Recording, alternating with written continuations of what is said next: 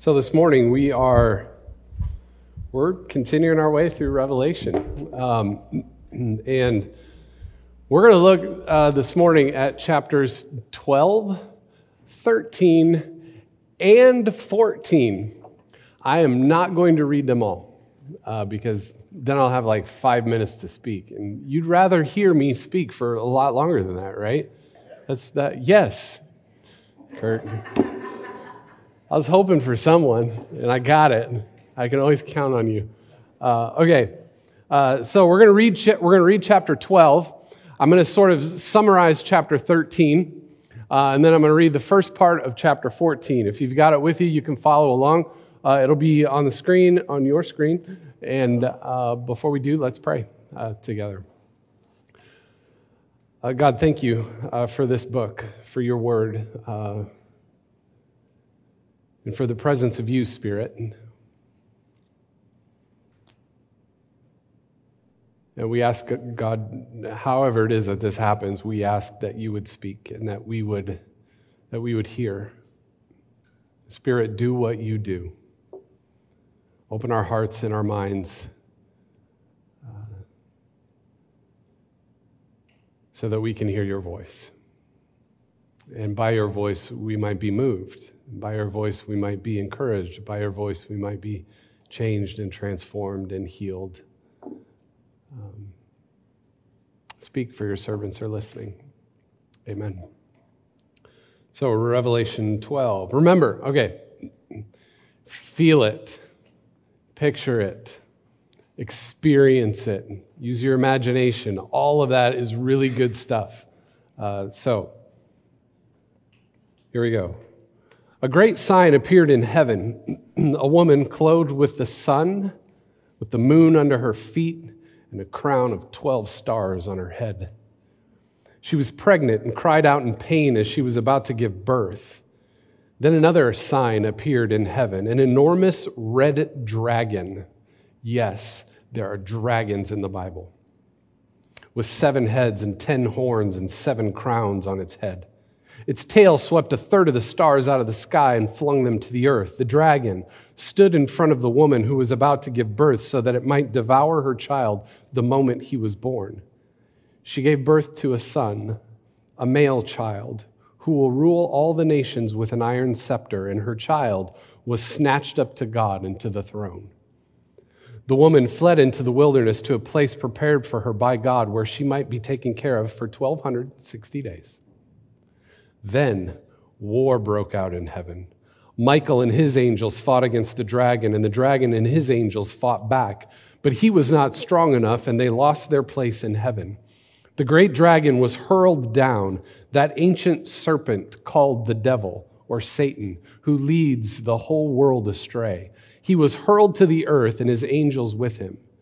Then I heard a loud voice in heaven say, "Now have come the salvation and the power and the kingdom of our God and the authority of his Messiah. For the accuser of our brothers and sisters, who accuses them before God day and night, has been hurled down.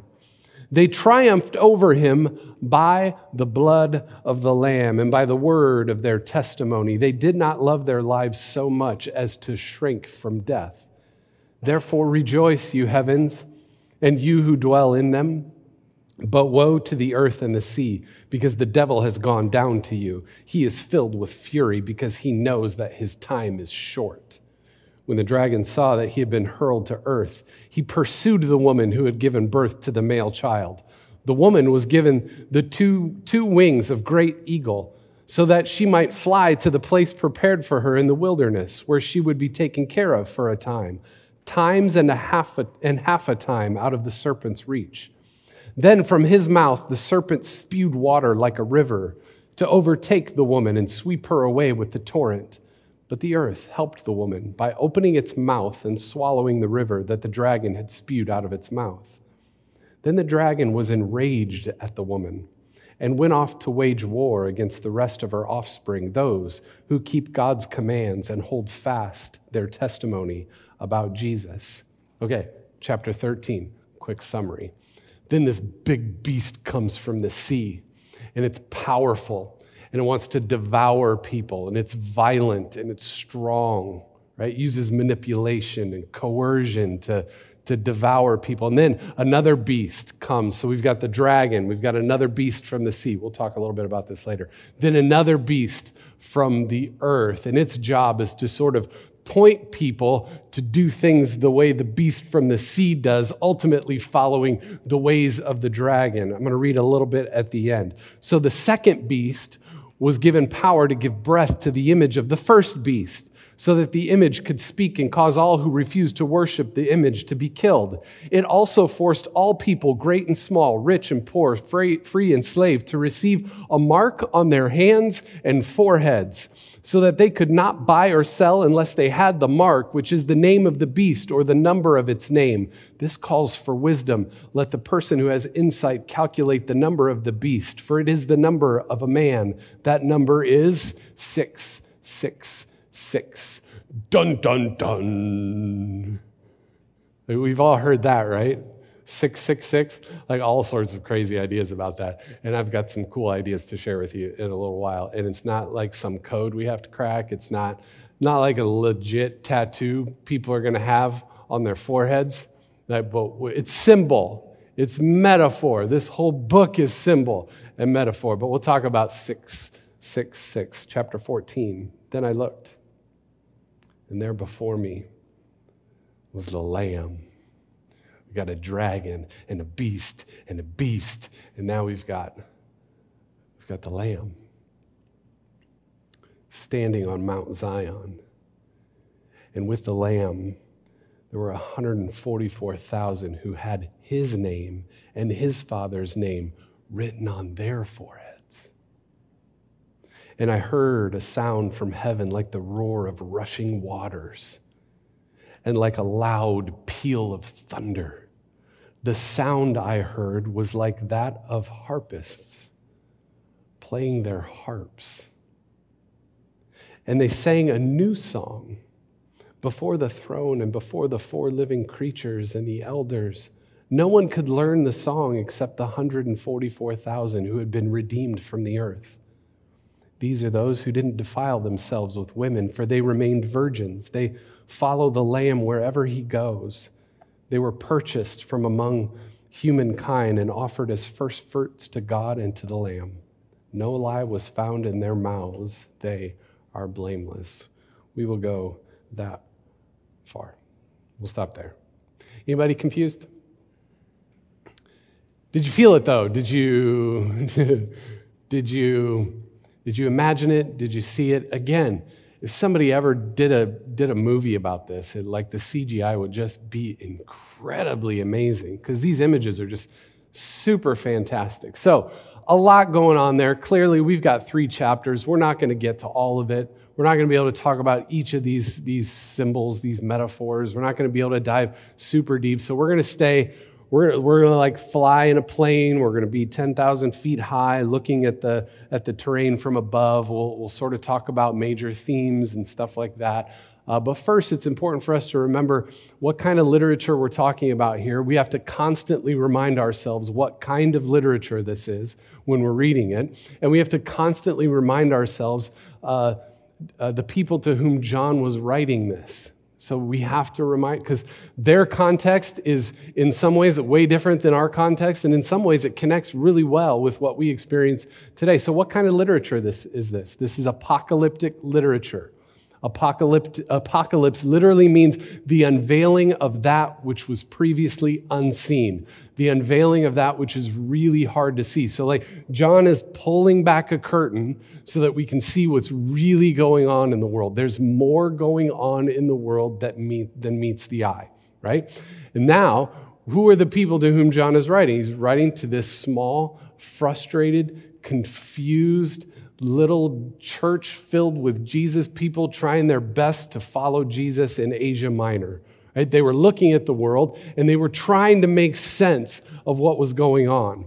And because they worshiped Jesus and they didn't participate in the cultic practices of the empire worshiping Caesar, really hard, horrible things were happening to them. right? Some of them, we've talked about it before, some of them lost their businesses, some of them lost the way to provide for their family, some of them, their homes were taken away from them, some of them were beaten and flogged, some of them were executed, they lost their lives, all because of the Roman Empire. The Roman Empire feeds itself off, gets bigger and stronger and more powerful by devouring up people like these early Jesus people. So the message of the empire was absolutely fundamentally clear. Do things Rome's way. Do things the Roman way or die at the hands of this massive military power. It was overwhelming. So the empire promised things that are really good. Promised things like health, wealth, safety, security, happiness, fulfillment, but it all comes by way of the empire. Violence, force, manipulation. It comes all at the expense of other people or some other group of people. So these early followers of Jesus were trying their best to be Jesus people, to follow the ways of Jesus, and they're looking around at the world and they're confused and they're asking themselves the question, what is going on in the world? What is happening in the world? We ask that question too, don't we? We look around at the world and we're like, what is going on? We live in a world where an 18-year-old gunman walks into an elementary school in Texas and shoots 19 students and 2 teachers dead, while the police stand around for the better part of an hour, all confused and don't know what to do, and we ask ourselves, what is going on in the world? How is that a thing? We live in a world where a gunman perches on top of a building and shoots 7 people dead and leaves dozens more injured during a 4th of July parade. And we think to ourselves, how is that a thing? What is going on in the world?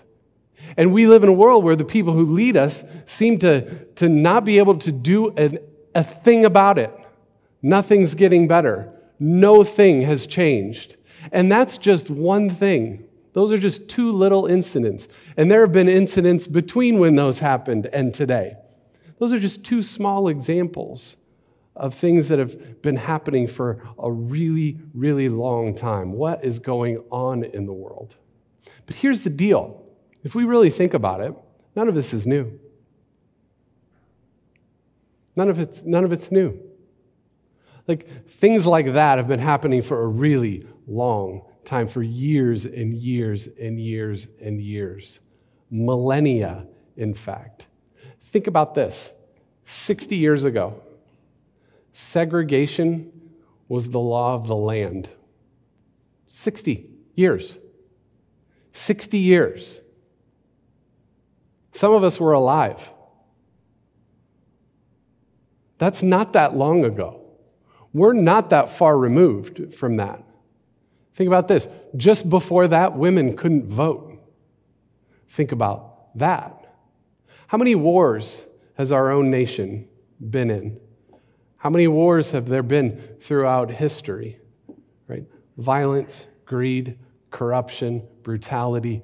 What is going on in the world? And then we add on to that, we add into the mix all of the daily struggles between good and evil, like right and wrong, that we deal with on personal levels every single day of our lives. Some of them small, some of them larger, but we can't even get a handle on our own greed. We can't even get a handle on our own lust. We can't even get a handle on our own quest for things like self-importance. What is going on in the world? So John's churches were asking these questions. We are asking these questions. And John's response is to write them this weird story, this really weird story, right? Revealing that there's a whole lot more going on in the world underneath the surface than meets the eye. He tells a story that sort of pulls back the curtain, unveiling what's really going on. So in this part of the vision, he sees a beautiful pregnant woman clothed with the sun, with the moon under her feet, and she's got 12 stars around her. She's a symbol for Eve. She's a symbol for Israel. She sees this terrible dragon whose name is Satan, the devil, the evil one, and the dragon wants to kill the child. Then we have in verse 5 of chapter 12, she gave birth to a son, a male child, who will rule all the nations with an iron scepter, and her child was snatched up to God and his throne. You know what that little line is right there?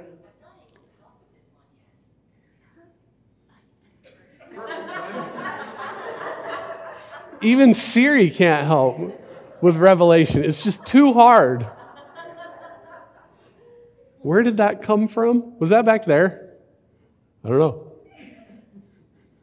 That's fantastic. That was not here. I promise you. I had that happen, but my sound's off. Anyway, so let me read that again.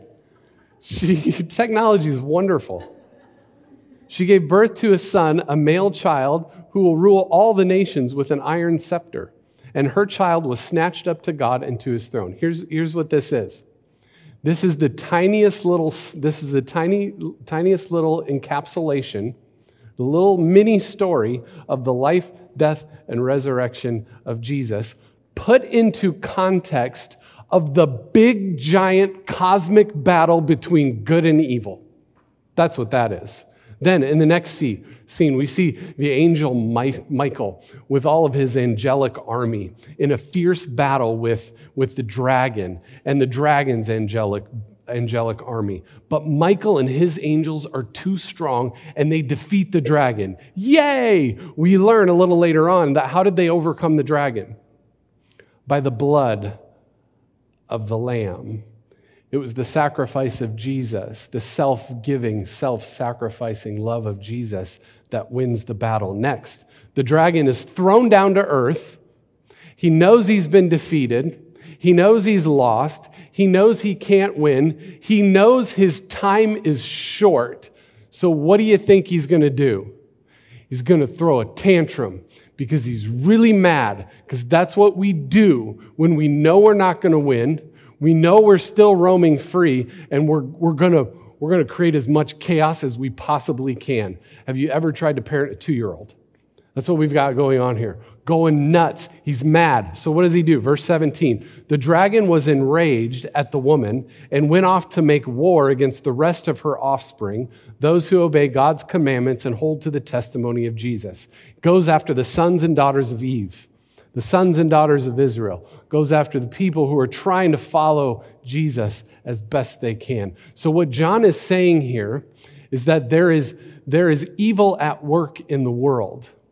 And the spiritual forces of evil at work in the world actually manifest themselves in the physical.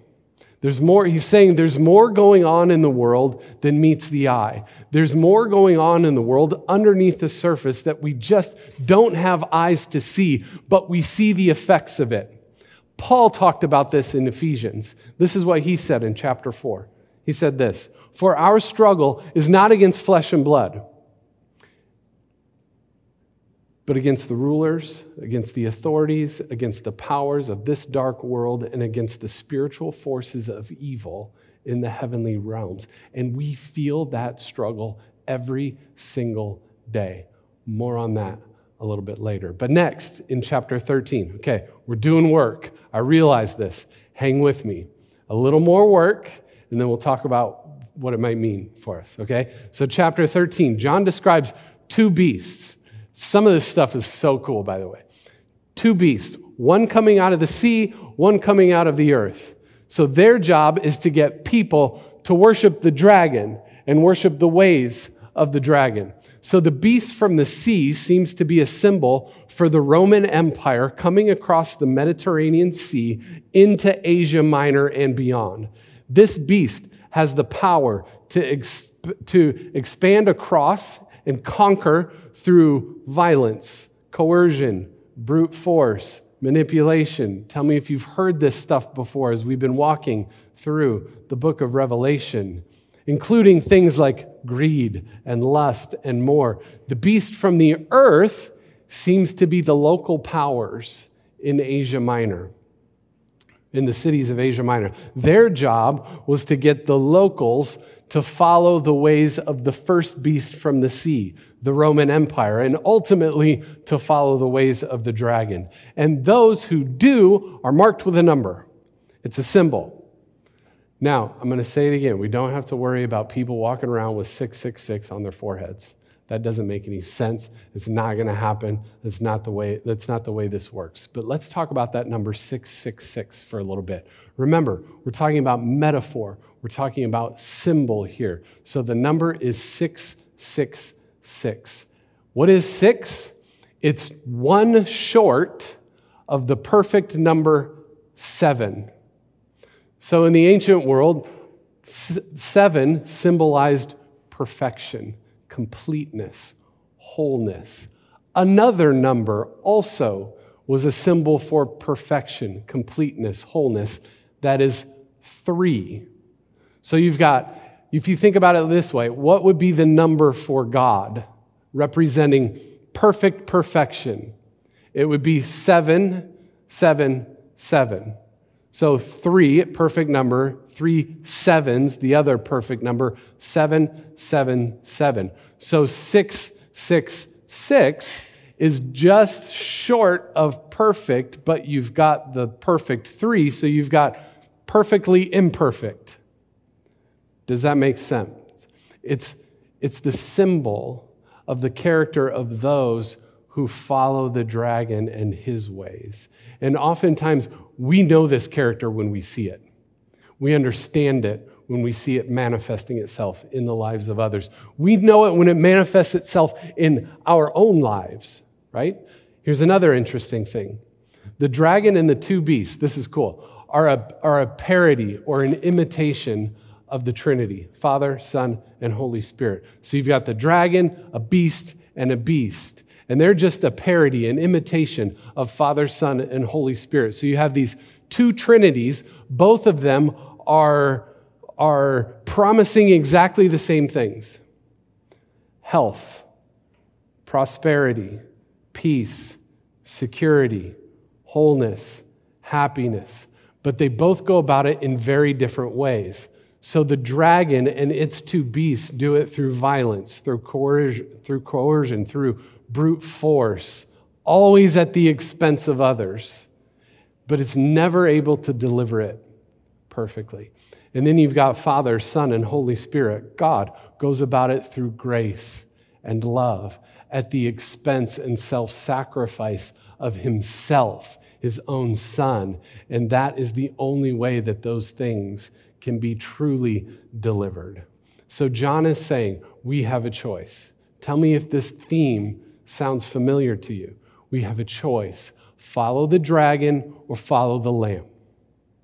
Follow the ways of the dragon or the ways of the lamb. And when we follow the lamb, we're being invited into the cosmic battle to overcome and defeat evil. That's what we're being invited into. The battle to defeat, overcome the cosmic forces of evil. We got to be careful now. Because when we hear that word battle, when we hear that, the idea of defeating something, what do we think of? Think of violence. We think of all of those things, coercion. We think of manipulation. We think of military. We think of guns. We think of bombs. We think of bullets. Because how else do you defeat a dragon? Give me a nuke, for goodness sakes. I mean, if we're going to defeat a dragon, I need a nuke.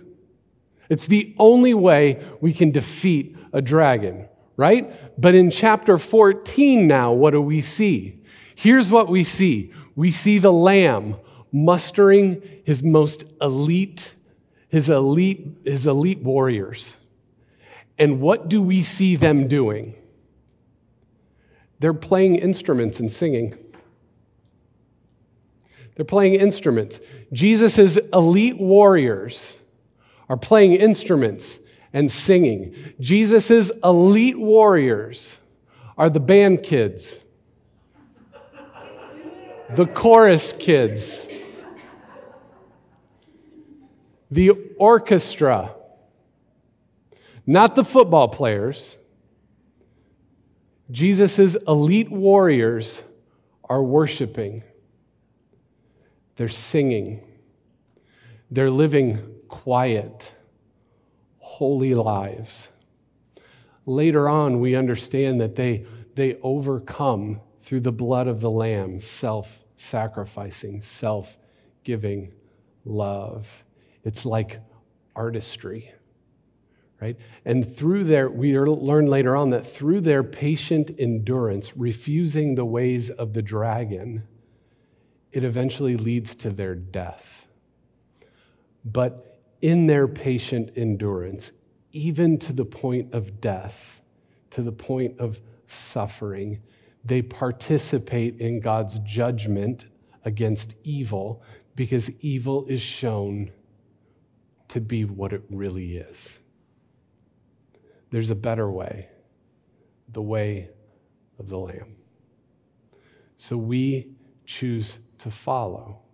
We get to choose. Follow the dragon in his ways, follow the Lamb or his ways in all that we say and do. Now I want to read to you some Eugene Peterson. This is from his book on Revelation. It's called Reversed Thunder. If you read one book on the book of Revelation, read this one. It's kind of hard to find right now, by the way. Reversed Thunder is what it's called. It's not a verse by verse. It's like a higher, you're in a plane looking down, looking at themes. I've sort of taken my cue walking through this from him. It's fantastic. Listen to his words. He says, we choose. We follow the dragon and his beasts along their parade route, conspicuous with the worship of splendid images, elaborated in mysterious symbols, fond of statistics, taking on whatever role is necessary to make a good show and get the applause of the crowd in order to get access to power and become self-important. Or we follow the Lamb along a farmyard route, worshiping the invisible, listening to the foolishness of preaching, practicing a holy life that involves heroically difficult acts that no one will ever notice in order to become simply our eternal selves in an eternal city.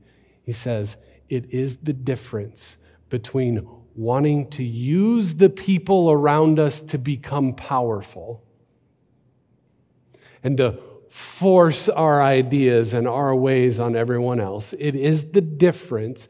Have we seen this happening? Even Jesus people.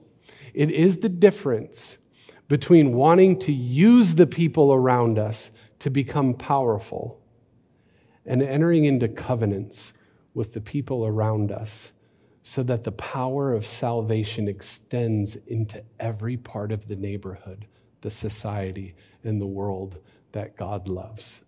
Oh, we can grasp after power. We can grab power. We can use people to gain that power and force our way of life, force things on people.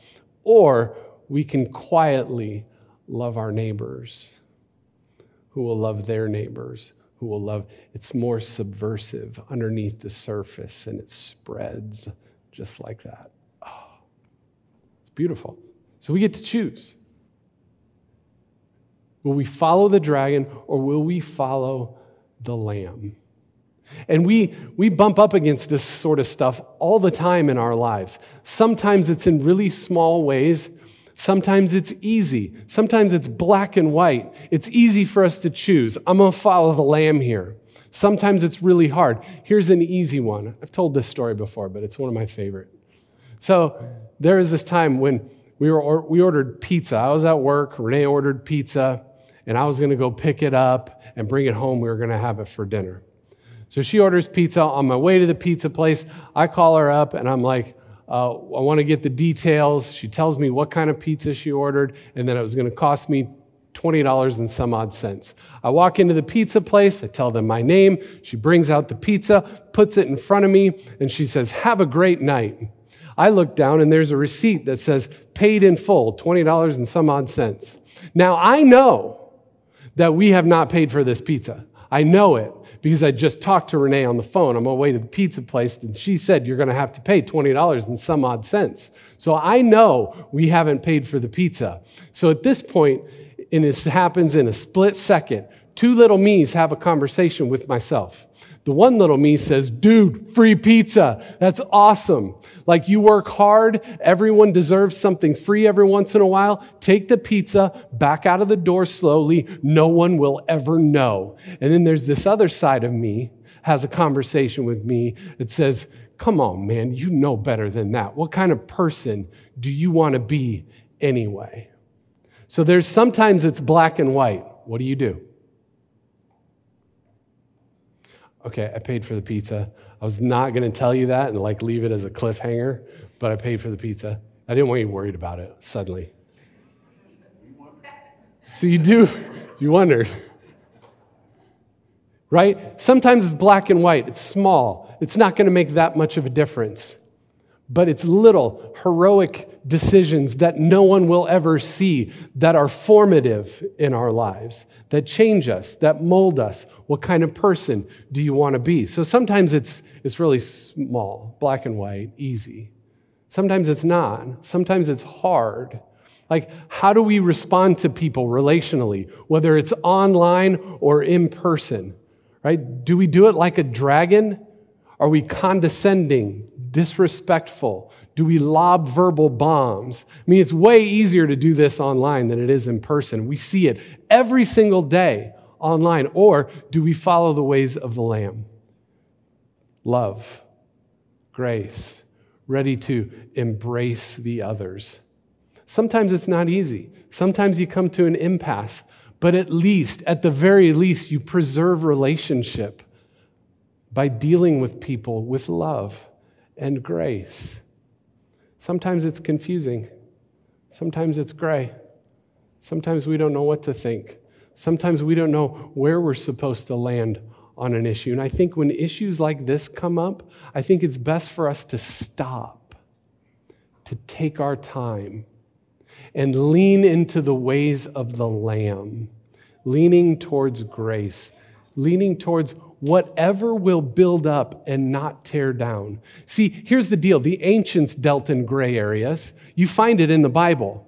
They were like, "Can I use this coin even though I know it has Caesar's image on it and it says the Son of God? Can I, as a Jesus person, still use this coin? Is that legal for me? Is God going to be mad? What do I do? Can I buy this slab of meat from the market knowing that just hours earlier it was slaughtered in sacrifice in the worship of some other god? Can I purchase this slab of meat and feed my family with it?" It's a gray area. They didn't know what to do. It was very hard. Today we have gray areas. We have things like systemic racism. We have things like white privilege. We have things in this world we just had a big whole thing happen not too long ago over Roe v. Wade and abortion and women's rights. And sometimes these things are gray. Now, whatever we think, whatever our thoughts are on any of these things, I think we need to hold these things loosely. And we need to take a step back and remember grace and remember love and take a posture of curiosity, a willingness to learn, a willingness to take a step back and listen to the experience of other people and say to them, "You know what? I need to hear your perspective. I need to understand all of your thoughts about this because I don't know that I understand this fully and completely, and I can't make any decision about anything I don't understand." So sometimes it's hard. Sometimes it's gray. Sometimes we don't know what to think and we don't know what to do. And that's the struggle, isn't it? The struggle is real. We're sort of involved in this great big battle, whether we want to be or not. This great big battle, this cosmic battle between good and evil. And that's the bottom line, is this is hard. The struggle is real. There's more going on in the world than meets the eye. There's more going on underneath the surface. There are forces of evil that really do manifest themselves in the physical. All we have to do is look around and see it. And you and me and everybody else on the planet, for that matter, we have a choice to make. Will we follow the dragon and his ways? Or will we follow the Lamb? Like, following the Lamb is infinitely more difficult. But we don't have to be afraid, because we know how this book ends. Spoiler alert. The grace and love ultimately win in the end. We know about resurrection. So who will we follow? The ways of the dragon or the ways of the Lamb?